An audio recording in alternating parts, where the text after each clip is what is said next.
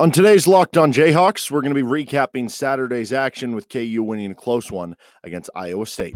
You are Locked On Jayhawks, your daily podcast on the Kansas Jayhawks, part of the Locked On Podcast Network, your team every day.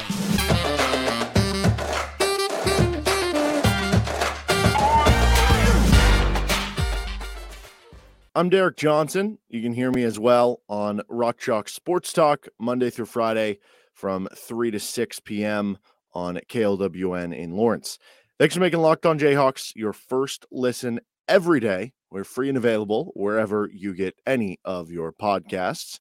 And on today's edition of the show, we're going to be recapping Kansas's close win over Iowa State in Allen Fieldhouse, top 15 victory for the Jayhawks. We're going to get to our GOATs of the game, and we're going to do a quick look ahead to the Kansas State game because it's a quick turnaround to that and should be a pretty good one for that. But first, today's episode is brought to you by LinkedIn Jobs, helping you find the qualified candidates you want to talk to faster and for free. Post your job for free at linkedin.com/lockedoncollege.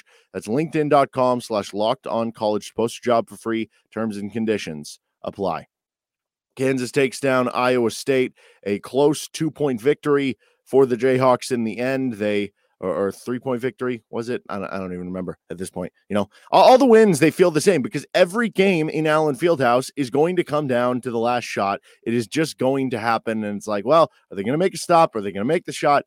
That's just what's happening here. So another close one in Allen Fieldhouse. We'll see if KU ever has a game this year at home where they don't have to win off like a last second comeback or of a last second stop or shot. Like, you just win one by 6, just win one by 7. Just pull one away. But Allen Fieldhouse magic continues. And it was funny. You saw KU basketball, their social media account sent out a video from, there was the banquet with the reunion that was happening for KU basketball. And Roy Williams was one of the panelists who was talking up on kind of the desk, or I don't know, whatever you want to call it, the stage. And he was just saying, like, it's just Allen Fieldhouse magic. Like, he was sharing a story of, we just knew, like, in some of those big situations, the other player was just going to, like, miss the shot. Like, that's just Allen Fieldhouse for you. And so another close one at Allen Fieldhouse, but the Allen Fieldhouse magic lives on as Caleb Grill misses the 3 at the end of the game. KU was maybe trying to foul at the end. They didn't foul Grill. It looked like he was trying to sell a foul there, and maybe that caused him to miss the shot. I don't know. But you found a way to win, and now that is one of your best wins of the season. It's a top 15 victory. Like, you look at all of KU's victories, they're, I guess, still kind of searching for that, like, elite of the elite win, which, to be clear, most teams don't really have that. But the depth of wins that KU has is incredibly impressive. And it's kind of splitting hairs. But, like, if you look at, like, KenPom, for instance, so KU lost to Tennessee. They're ranked second in KenPom. KU's highest win, though, is Iowa State, who is 13th. And then it's kind of, like I said, it's splitting hairs a little bit in the sense of, like, you have a bunch of other good wins. Like, West Virginia's top 25 still on KenPom. Indiana's top 30. Duke is top 30. But Iowa State is for sure your top win if you just look at it on KenPom. You'll have other opportunities. You still play Texas coming up here, and you have other good teams, whoever else emerges from the Big 12. But right now, that is your best win. So certainly important there, but also an incredibly important win, to use that word again. Beyond just it being, hey, it's your best win of the season, it's important because if you're trying to win the Big 12, you have these 2 other teams who are tied with you for first right now at 4-0 coming in the day. Kansas State loses to TCU. And now you have an opportunity to be in first all by yourself as of the end of the day. Now, how long that'll hold, we'll see coming Tuesday night as you take on Kansas State.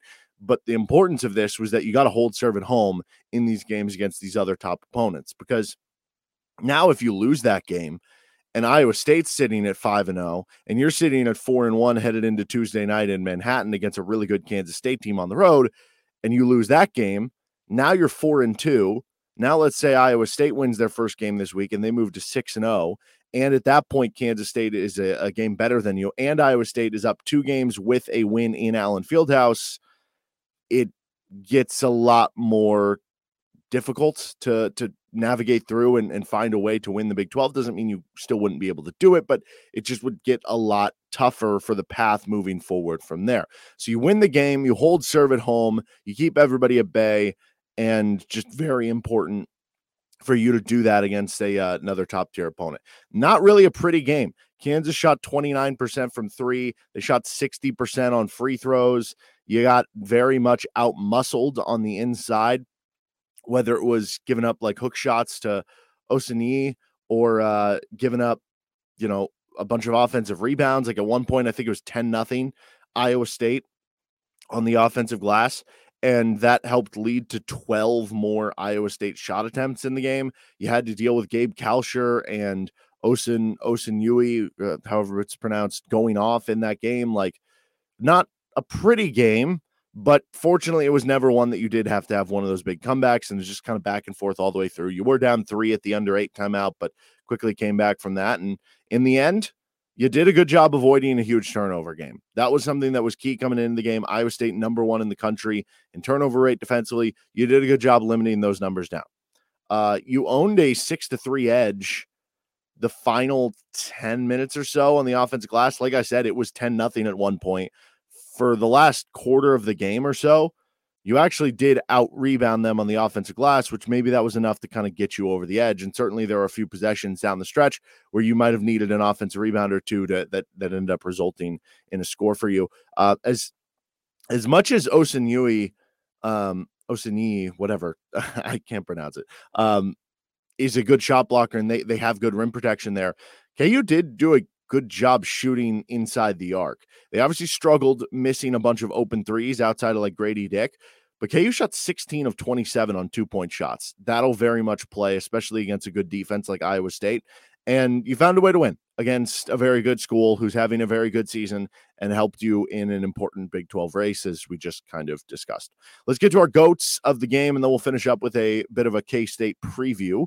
First, this episode of Locked On Jayhawks is brought to you by LinkedIn Jobs. As a small business owner or hiring manager, you know that success in 2023 all depends on the team members you surround yourself with. That's why you have to check out LinkedIn Jobs. With LinkedIn Jobs, you can hire qualified candidates more efficiently by matching open roles with people who have the skills, experience, and values to help you achieve your goals. LinkedIn Jobs helps you quickly attract qualified candidates to your open jobs with targeting tools. They go beyond resume data by using insights from your job post, company, and their 875 million member profiles to put your post in front of the most qualified candidates. Identify the most qualified candidates on LinkedIn Jobs and connect them fast and for free.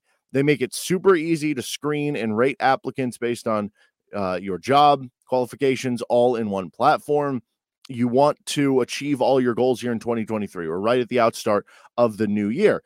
And you know what's going to help you do that? Getting the right team member on board that can push you across the finish line, that can take you to those new goals that maybe you haven't been before. Small businesses rate LinkedIn Jobs number 1 in delivering quality hires versus leading competitors. LinkedIn Jobs helps you find the qualified candidates you want to talk to faster. Post your job for free at linkedin.com/lockedoncollege. That's linkedin.com/lockedoncollege to post your job for free. Terms and conditions apply.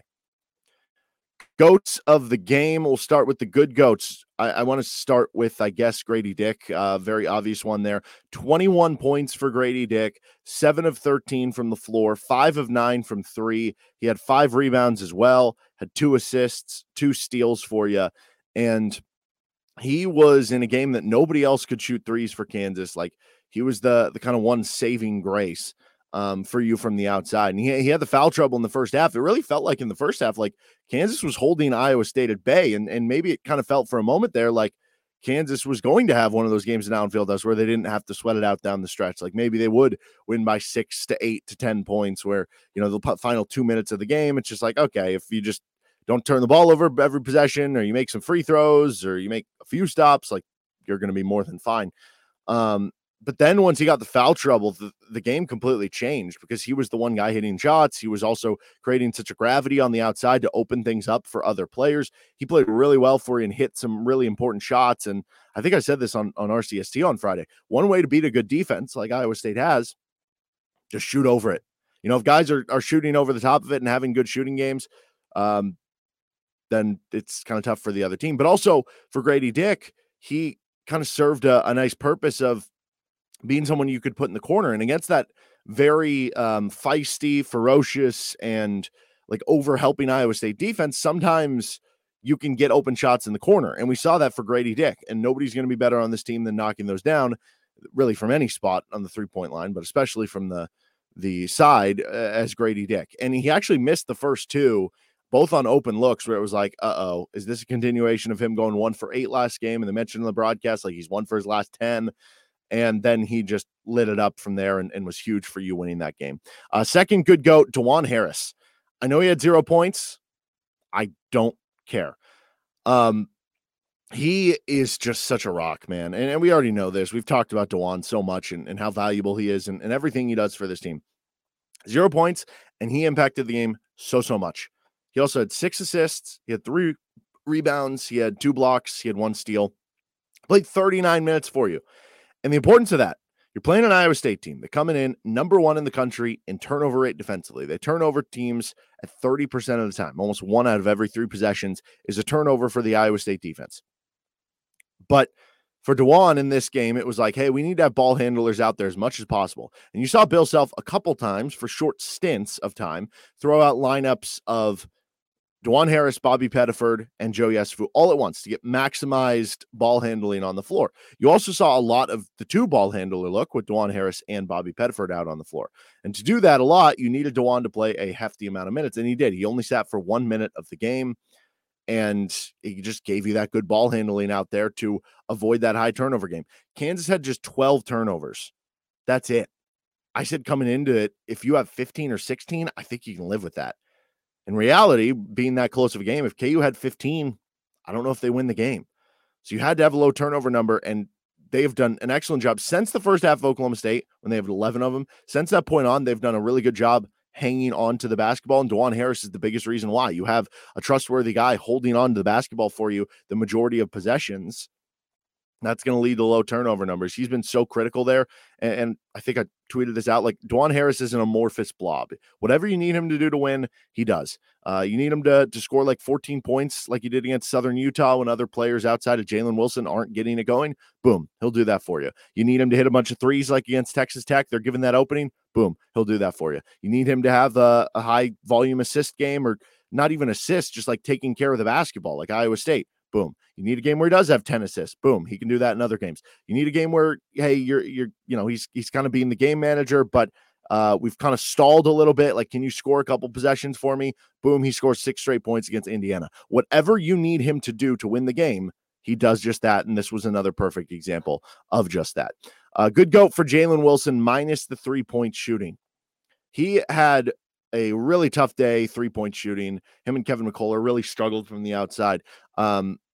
Did hit the 1-3 in the second half, which was important, but overall, or no, I think actually it was the first half 3 maybe, because the second half one ended up being a 2-point shot because his foot was on line. So he goes 16 points. He goes 4 of 8 from 2. He had 11 rebounds, 2 assists, 2 blocks, 1 steals. All those numbers sound great. 16, the 11, the 2 assists, the 2 blocks, all of it. 4 of 8 from 2, like that's solid enough, 50%. But unfortunately, just 1 of 6 from 3, which really skews how the final line goes, because then instead of it being 50%, it's now you're 5 of 14 for 16 points. They need him to start being more efficient. And I think that's led to some of these games being too close because the efficiency hasn't been there. And he was super efficient last year in Big 12 play. So it's kind of been an opposite there, but clearly outside of the 3 ball, he was super impactful, and he was efficient enough from 2-point range that if he just hits, if he goes 2 of 6 from 3, it really is a completely different situation, and then it's not a close game down the stretch. So they need him to be efficient enough, like 33% from 3, 50% from the field type of stuff, for him to be at his max and really be helping this team. That's what he was doing early in the season, or in the games where you were like blowing opponents out.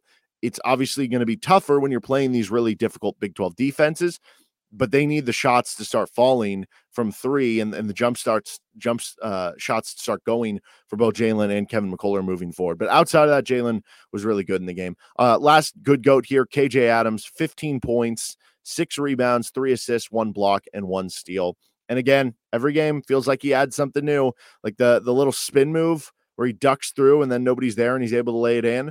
Or how about the eventual like game winner for you where he has the kind of runner through contact to the right. I think it's funny that in your 2 home games the last 2 years over Iowa State, when you need biggest shots of the game, like both years you have National Player of the Year candidates. Last year was Ochai, this year it was Jalen Wilson.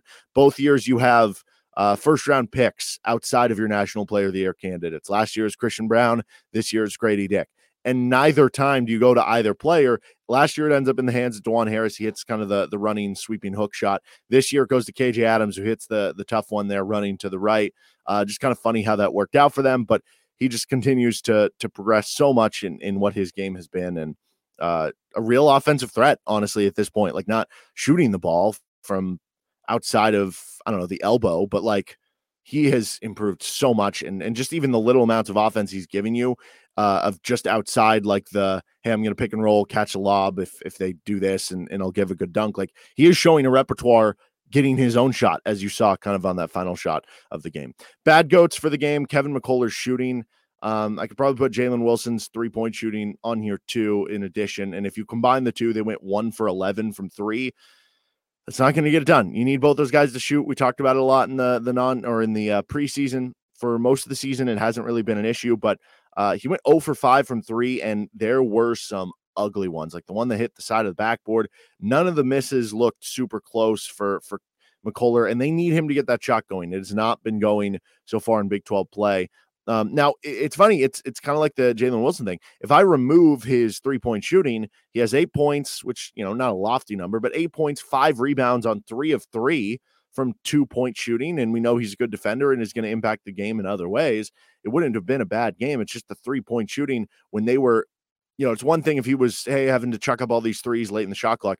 They were like open threes in the corner. And for him, that's important. He needs to start making those for his NBA draft prospects. I did see like Sam Vecini of The Athletic, his recent NBA mock draft had Kevin McCullar going 34. So clearly all the little things he's doing are adding up and showing out well for NBA scouts and some of the people who prognosticate that stuff. And I do think he is going to be an NBA player because of all the things that he can provide, especially on the defensive end of the court. But to really maximize his game and to maximize this Kansas season, they need him to hit more of those open threes moving forward. So maybe it'll happen against Kansas State. He has hit the clutch ones for you, and that does matter.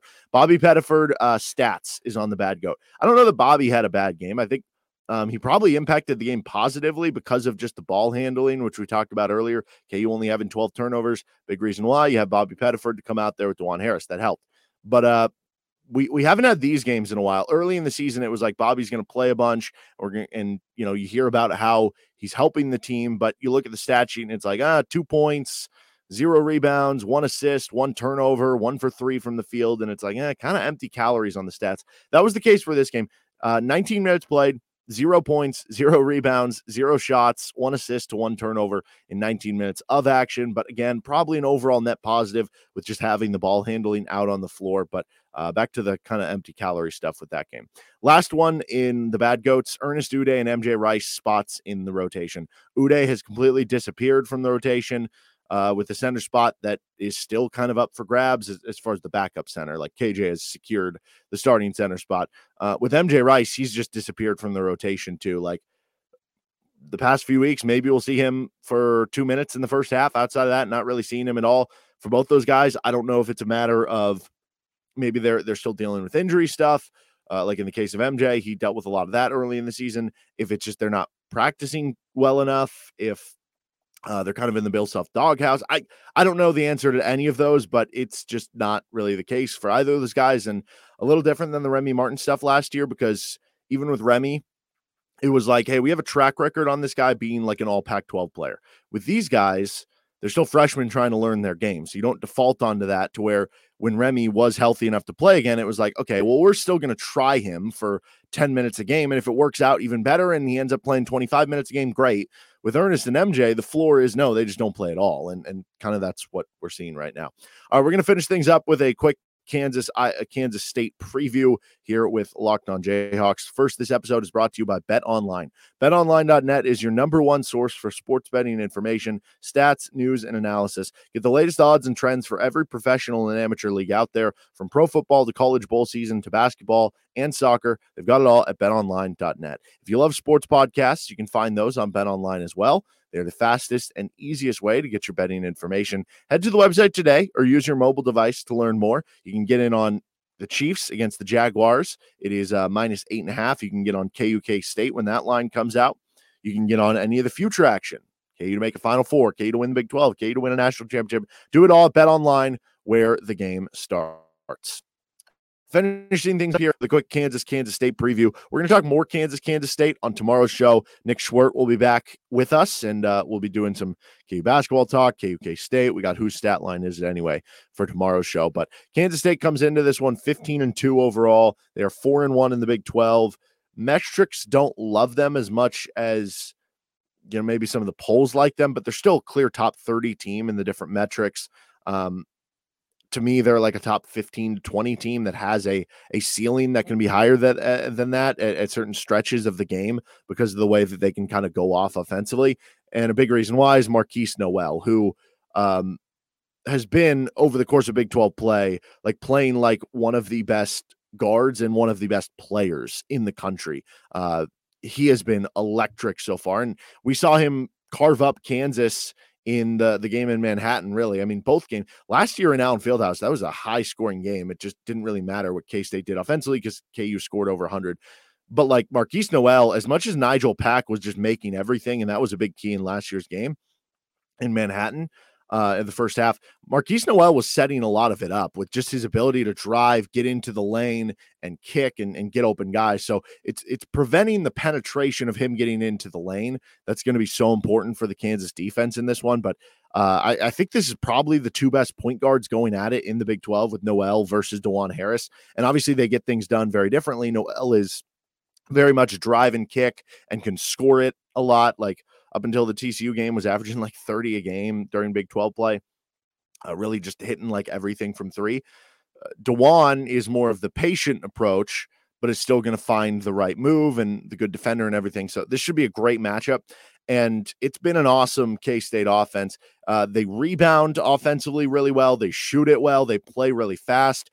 Keontae Johnson, the transfer from Florida, has been fantastic on the wing for them, being able to score from kind of all three levels. And then defensively, they're really good at forcing turnovers. Stop me if you've heard that before. Every Big 12 team ever, it feels like. But they're good at forcing turnovers too. They have struggled in some other areas defensively, especially on the defensive glass. That was something TCU was really able to take advantage of, who gave Kansas State their first loss of the season down in Fort Worth. But, I mean, without a doubt, the Nowell versus Harris matchup is the matchup of the game that's probably going to determine the game. But also Kevin McCullough on, if he is on Keontae Johnson, which I kind of expect him to, like, can he limit him to an inefficient game? Keontae Johnson might still get 16, 18 points, but if he makes him take a bunch of shots to do it and have some turnovers, or if you do hold him to, 12, 13 points, that would be huge for KU. And then Kansas trying to get an efficient Jalen Wilson game. You need more Grady Dick shooting. How you deal with the environment in Manhattan. I think Kansas has done a great job dealing with tough road environments so far. Those are all going to be key to this game, but it really does start with the Nowell versus Harris matchup in this first game. All right, that's going to do it for this edition of Locked On Jayhawks. We're going to be back tomorrow with Nick Schwerdt for some more KU basketball talk, a little more KU K-State preview. Make sure to subscribe to the show wherever your podcasts are on our YouTube page. You can also hit it at Johnson. If you have any questions, you want anything for the show to talk about. Till tomorrow, have a good one. You can catch me on Rock Chalk Sports Talk later today. Bye.